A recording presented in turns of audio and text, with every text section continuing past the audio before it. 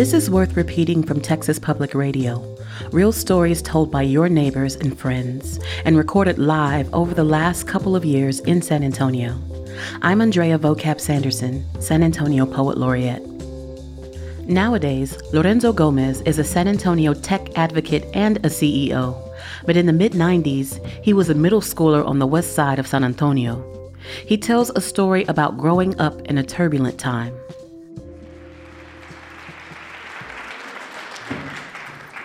So when I went to middle school at a place called Tafoya. It's on the west side. And I've got some Tafoya Toros here.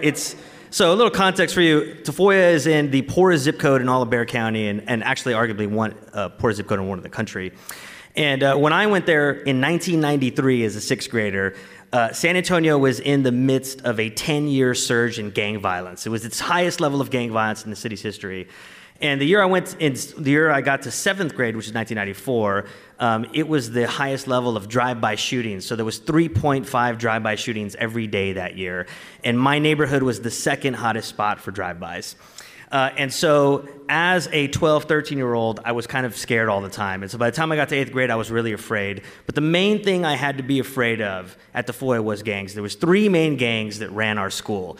The first gang was called the NDs, and I still don't know what it stood for. I think it had to do with something about Notre Dame, but a friend of mine once said that he thought it stood for no dads, which is really depressing, and I hope it's not true.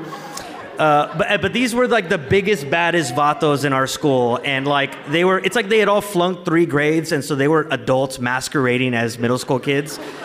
But they didn't really cause any trouble. It's so like middle school was beneath them, so they did all their badness outside the school, right? And so I didn't really worry about them. The second gang was it was a gang, but it was run by one guy named Raymond. And he was the leader of their crew. They didn't have a name. It was just his crew. And I met him my first day of middle school in sixth grade in PE class, in gym class. And when I met him, he said, "Hey, my name is Raymond." And the next thing he said was, "I'm part of the Junior Mexican Mafia." And I was like, "What?" And I didn't know what to say. I was like, it sounds like Hitler Youth Camp to me. And so in order to prove his mafio-ness, he opened his backpack and showed me a loaded gun. So this is sixth grade. We were 12 years old, by the way. And so that was Raymond. And Raymond's crew was pretty benign. You know, they didn't really cause trouble, but I was very keenly aware of them. The third gang at Tafoya I hated, and they are definitely the villains of this story. They were called the SOT, and they stood for the stupidest name, the Studs of Tafoya. And I hated them. I hated them because they were posers to me. They were a bunch of middle-class kids that got bused to our school, and they just were pretending that they were in a gang, and they wanted to be tough. But you had to worry about them because there were so many of them, and they were so keen to pick fights that they were always causing trouble. And so I hated their guts. And the sort of fourth not real gang was me and my buddies. And so me and my crew, we were the punk rock, alternative grunge, flannel wearing, comic book reading, video game playing nerds. That's what we did. And so we didn't want to be in the gang culture. We hated it. All we wanted to do was play basketball and listen to grunge music from Seattle, right? But what kept us safe from the gangs is the biggest kid in all of Tafoya was in our crew. His name was Robert, but he went by Big Mac. And the reason his name was Big Mac was because in middle school, he was 6'3", 300 pounds, and he had not flunked, right? That was just out of the box, pow. And so nobody messed with us because of Big Mac. And so I was very grateful. So one day we were in gym class, and we were making fun of the gangs and the gang culture, and somebody said, "Hey, we should give ourselves a name." And someone else said, "Yeah, we should call ourselves the Cool Flannel Club." And we all started laughing, and then Big Mac said, "No, change the C to a K and we'll be KFC." And we were like, "Yes!" And so we called ourselves KFC, and an unintended consequence of that was as soon as we gave ourselves a name, all the other gangs were like, "Oh, you're a gang," and then things got serious. And so as soon as we gave ourselves a name, the SOT wanted to start a fight with us. They wanted to test our gangness, which was the last thing we wanted. And so what happened is one day we were playing basketball, and we were in the middle of a shot, and this Doritos bag of sand came crashing down on us. And we looked, and the SOTs were over there loading up another one, ready to fire it. And at Tafoya, they would graffiti the walls so much that they would hire this company to sandblast the walls. And so there was these mounds of sand. And so the SOT would take it and fill up old Coke bottles and bags of chips and throw it at us. And they were trying to get us to start a fight because they wanted to beat us up. And so we were the punk rockers. We didn't want to fight them. So we avoided this for weeks, and finally we almost got into a fight with them. Someone said something, and these 10 guys kind of came up and, kind of faced us down. And the only reason it didn't go down that day was because Big Mac was 6'3", 300 pounds. But that day's the day I did my street hustle. And I said, you know what? I was so afraid. I was so terrified that I said, I'm going to run a hustle on these guys and put an end to them. And so the next day I was walking for lunch, and I ran into Raymond, and Raymond goes, hey, Lorenzo, what's up? And I said, nah, it's all good, man. And I said, hey, don't you think the studs at Tafoya are a bunch of jerks? And he's like, yeah, dude, I hate those guys. And I said, what if we all jumped them? And he was like, yeah, man, I'd be down with that. And I was like, sweet, I had just put the first chess move in my street hustle out. And like Don Corleone, I was like, it's time to declare war here.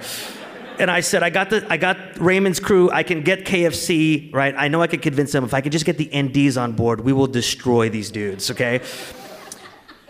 I'm 14 years old, by the way, thinking this, okay? So I decided one day to go and wait. There was one guy in the NDs that loved me. His name was Adrian. And I was going to pitch Adrian. I was going to roll out my PowerPoint and walk him through my pitch on why we should jump the SOTs. And so I'm waiting for him one day. And one of the other horrible rituals of Tafoya at that time was this thing called Caria. And Caria was this really violent ritual that was just terrible. And if anybody found out it was your birthday, you'd get jumped. And so just for no reason, like 10 guys would beat you up and throw you in the shower, right? And so I'm standing there and I'm waiting for Adrian to pitch him my street hustle. And then all of a sudden I heard this huge commotion. And as I looked, somebody said, hey, it's Adrian's birthday. And so at the moment this guy said that, 20 SOTs ran to the bathroom where he was to jump him. And then about 9 NDs ran behind him to give their boy some support. So I started walking to the bathroom, and I blinked. And as I blinked, something had happened that I hadn't anticipated in my street hustle. And that's that the adults intervened. And I blinked my eyes, and all of a sudden, there were like 50 cops and 30 adults everywhere. And what I later learned was that the police officer at the school had noticed what was going on and had started a sting operation to crack down on us 8th grader gang dudes. And so the day they launched it was the day that Adrian's birthday went down. So they came in, they arrested everybody in the fight, which I wasn't one of them, and there was 2 police vans full of 8th graders cuffed, and they expelled everybody that day. And so the KFC crew got to live out the rest of 8th grade not being afraid of getting... And I was so thankful because at the last day of school, we all celebrated by dressing up as Reservoir Dogs. And nobody wanted to be Mr. Pink because we were in middle school. The thing about that story was I'm very grateful that the adults intervened because I'm really grateful that I'm not here telling you the story of how I successfully orchestrated 60 14-year-olds beating up another 30 14-year-olds group. And so all I'll say as I end is cheers to the hustles we don't actually pull off. So thank you very much.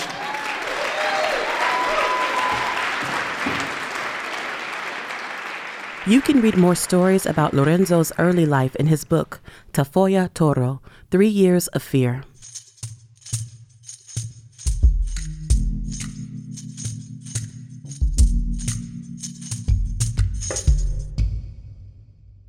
Amy Whitley's story is about a trip to Hawaii, a place that prides itself on hospitality and relaxation. At least, that's what she expected to find there. I'm sitting in the Seattle-Tacoma airport, and I am getting ready to board a flight to Maui for a 2-week trip with a man I have only known for about 2 months. Yeah, not probably the most rational decision one has ever made, maybe even a risky decision. 36 hours later, I am sitting in a rusty little pickup named Dirty Girl with a pair of binoculars, and I'm peering across the mountainside where all my stuff is. And I realize this decision probably needs a stronger word than risky. So, day 1, I am on the flight. We are somewhere over the Pacific Ocean between Seattle and Maui, and the man that I have boarded the flight with morphs into a total asshole. It's happened to everybody, right? Yeah. Total asshole. Yeah. So we are less than, I don't even think we're 10 minutes on the ground.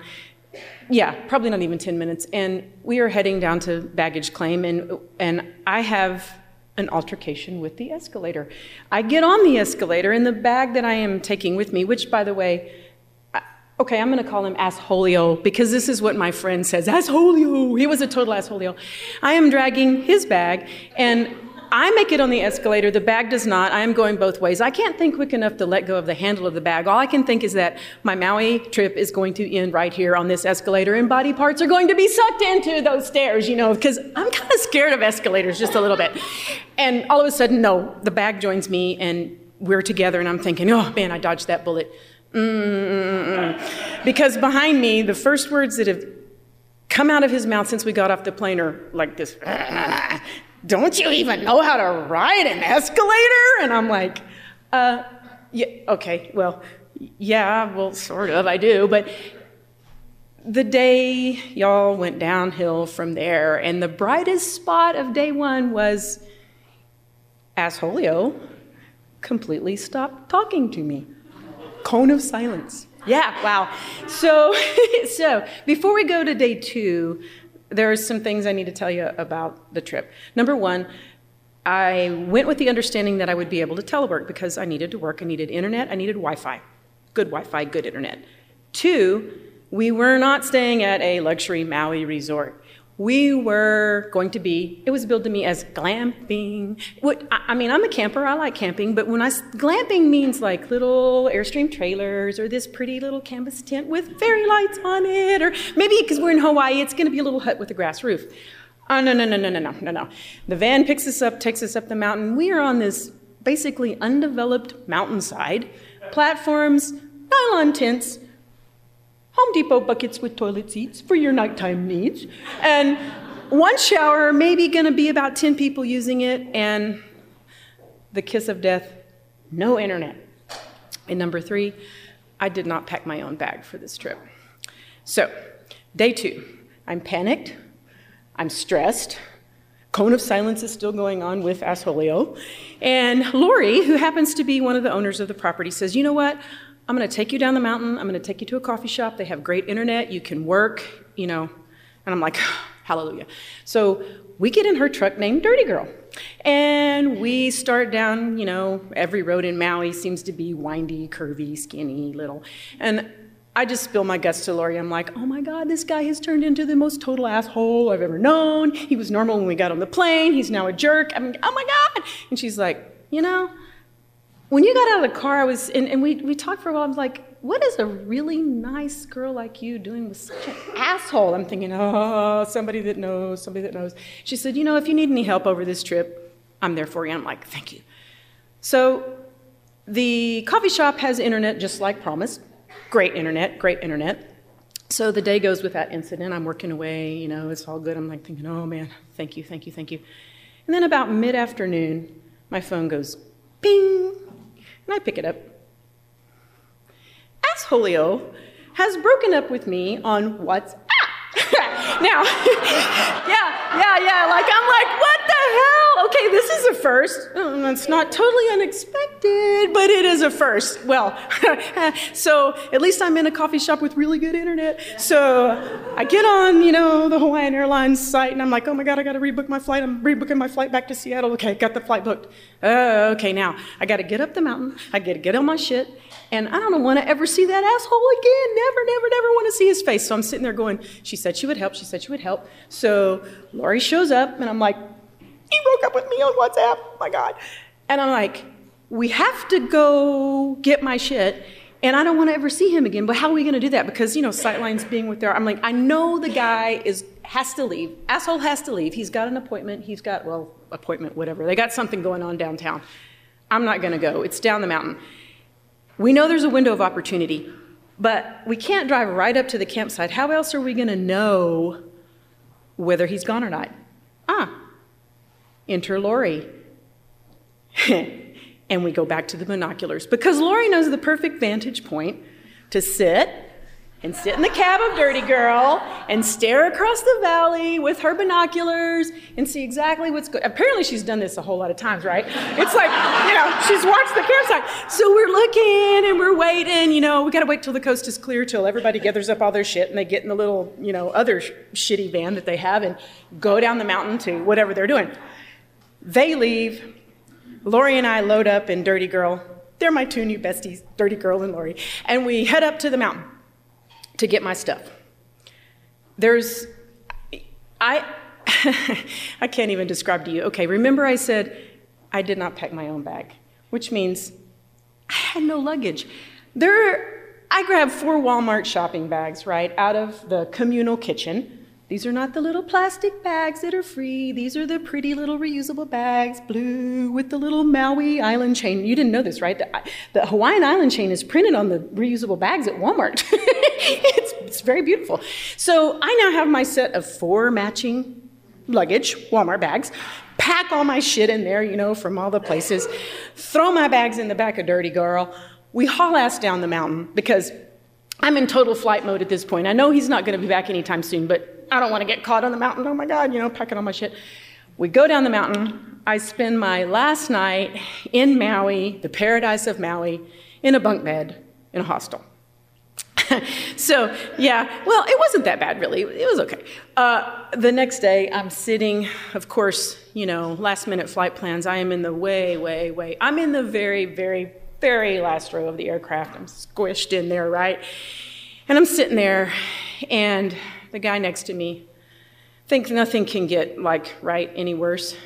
The guy next to me takes off his shoes, and the wall of stinky feet odor that hits me is enough to, really wake the dead. The flight attendant won't even look at me, oh my God. I'm like, please, put me somewhere else. But as I'm sitting there with stinky feet wall hitting me, looking at the Pacific Ocean, fading, well, not fading away, we're over the Pacific Ocean, but there's the shoreline of Maui. And suddenly it hits me, I have to get all my shit that's in Washington out of Asholio's loft and out of Asholio's car that it's in long-term parking before I can come home to Texas. And that's another story. It was bad.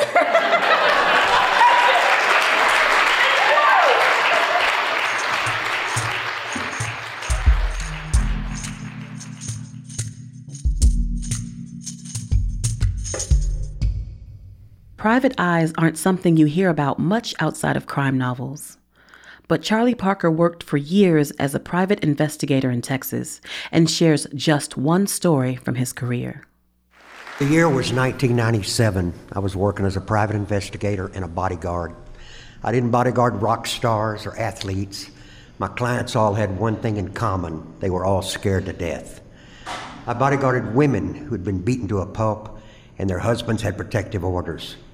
I bodyguarded children who the women thought that their husbands or ex-husbands might take them to Iran or Mexico.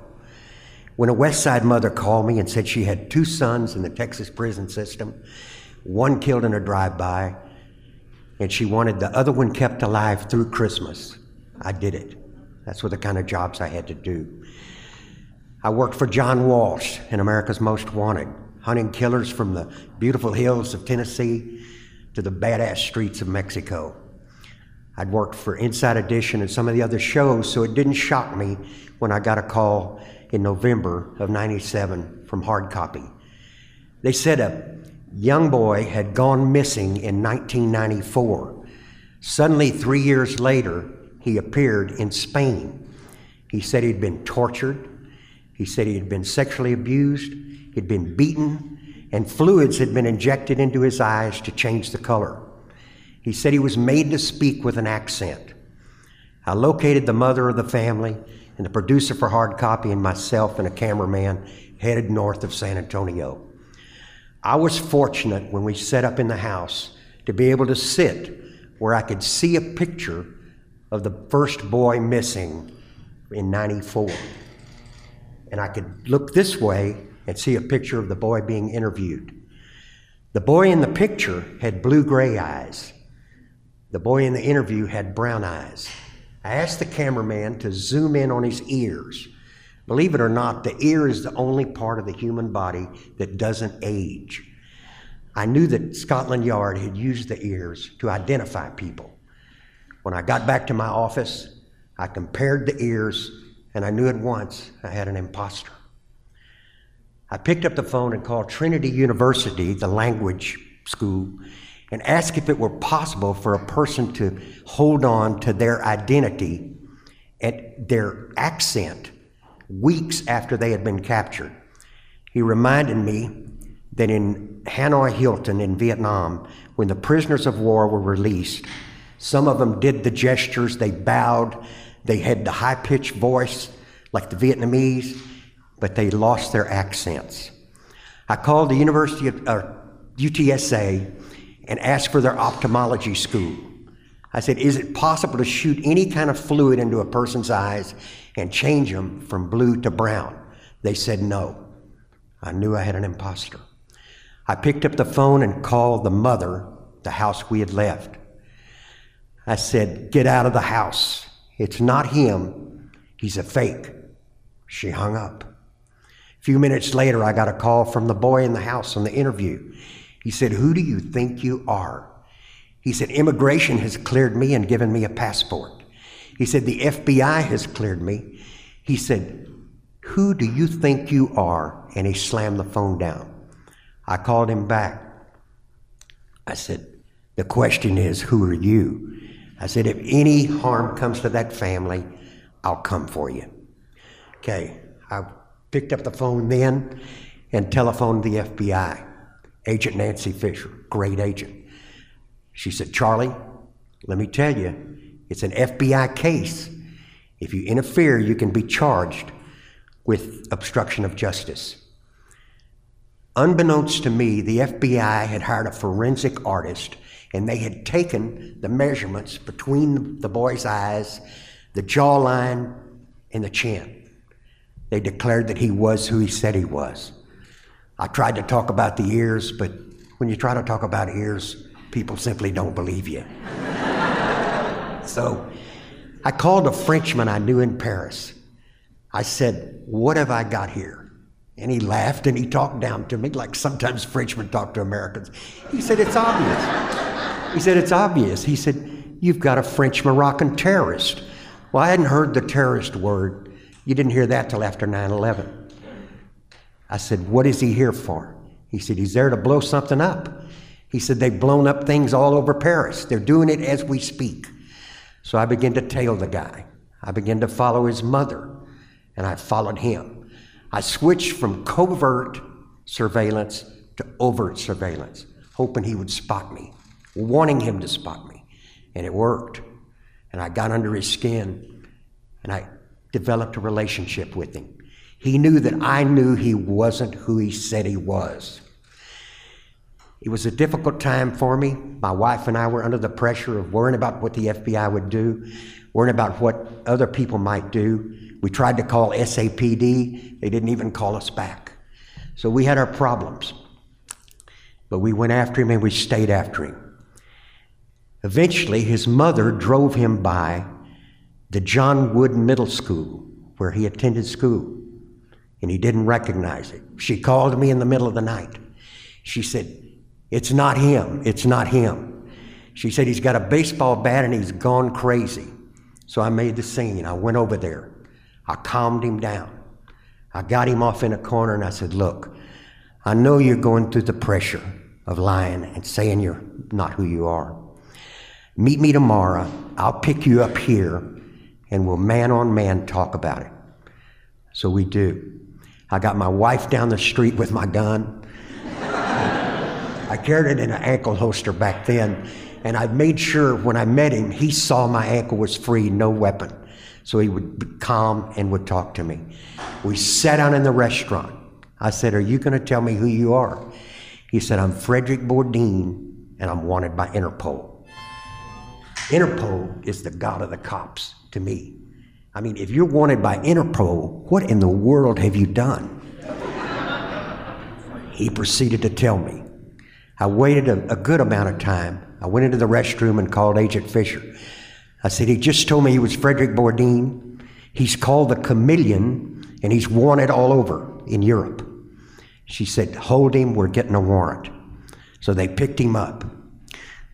They captured him, took him in, and did the perp walk. A beautiful story transpired from all of this, and 4 years ago, a documentary was made. Thank you.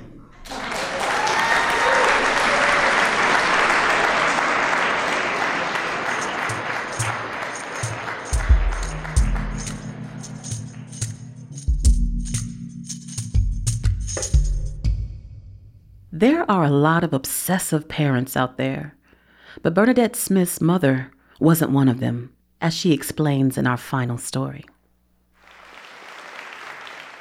It was about just over a decade ago. I was sitting on the couch in my mom's sitting room in Ireland, and we're watching one of those really bloody forensic shows that she loved and scared the hell out of me.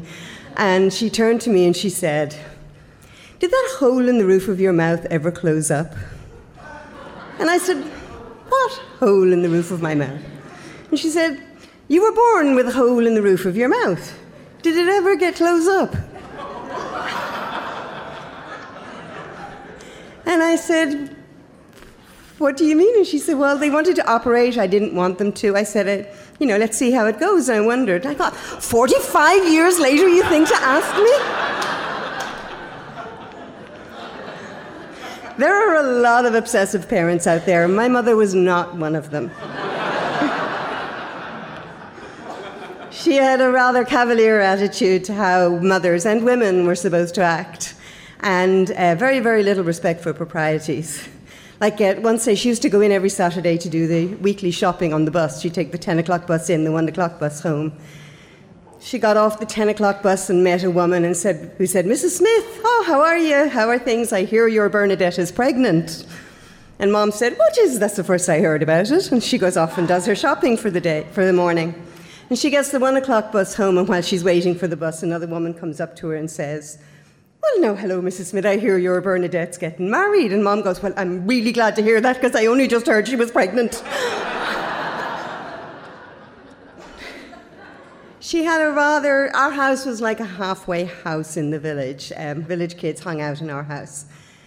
And in the wintertime, we'd watch TV, and often there was nothing good on TV. So this one day, my mom, being who she was, decided that she would surprise us all with a video, in the days of video. It's Netflix to you younger people.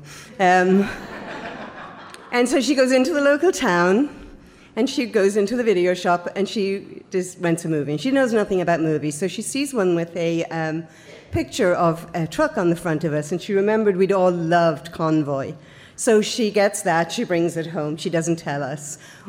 Ourselves and half of the village kids, ranging from about age 7 to 17, are in the sitting room, and and we're all complaining that there's nothing good on the TV, and the fire's lighting, and we're moaning, and Mom reaches into her bag, pulls out the video, walks over to the TV, puts it into the rented video recorder, by the way, not bought, and presses play, and walks back, sits, she had a special chair sitting by the side of the fire, sits in her chair, and smiles very, very, very, very happy with herself, and the video starts. And we're all rather excited at this, and so it opens up, and it's got a truck, and it's got a couple, and we see them kissing, and we think, oh God, it's one of those romantic movies. And then they don't stop there. And the video keeps running, and everybody is afraid to do anything about it. And my brothers are sitting there with these shocked and yet surprised and happy looks on their faces. My mom is dying by the fire, and eventually gets up, grabs her handbag, and runs out of the room, and somebody thinks to take the video out of the video player and stop it. Now, I'm pretty sure my brothers put it back in later on that night, but I can't prove it. Mom at that point refused to go into either down the village or into the local town for at least a month, because she realized, and she refused to return the video. One of my brothers had to do it. And so she because she said that, she was mortified, she thought that everyone would have thought she was, doing something terrible to the children in the village, corrupting their minds or whatever. And really that's, in many, many ways, who she was. She did survive the mortification of having shown a porn movie to the village children. Barely. The church women were never very fond of her in the first place anyway, so, my cleft palate apparently righted itself. And there's probably not a single day goes by that myself and my 8 siblings don't miss my mother, who didn't have the time to be obsessed about any one of us at any one time. Thank you.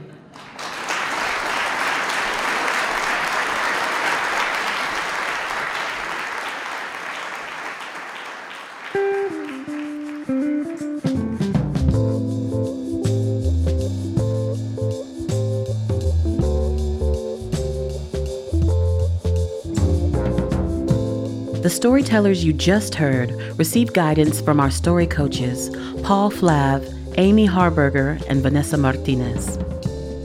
We'll be holding live storytelling events again as soon as it's safe to do so.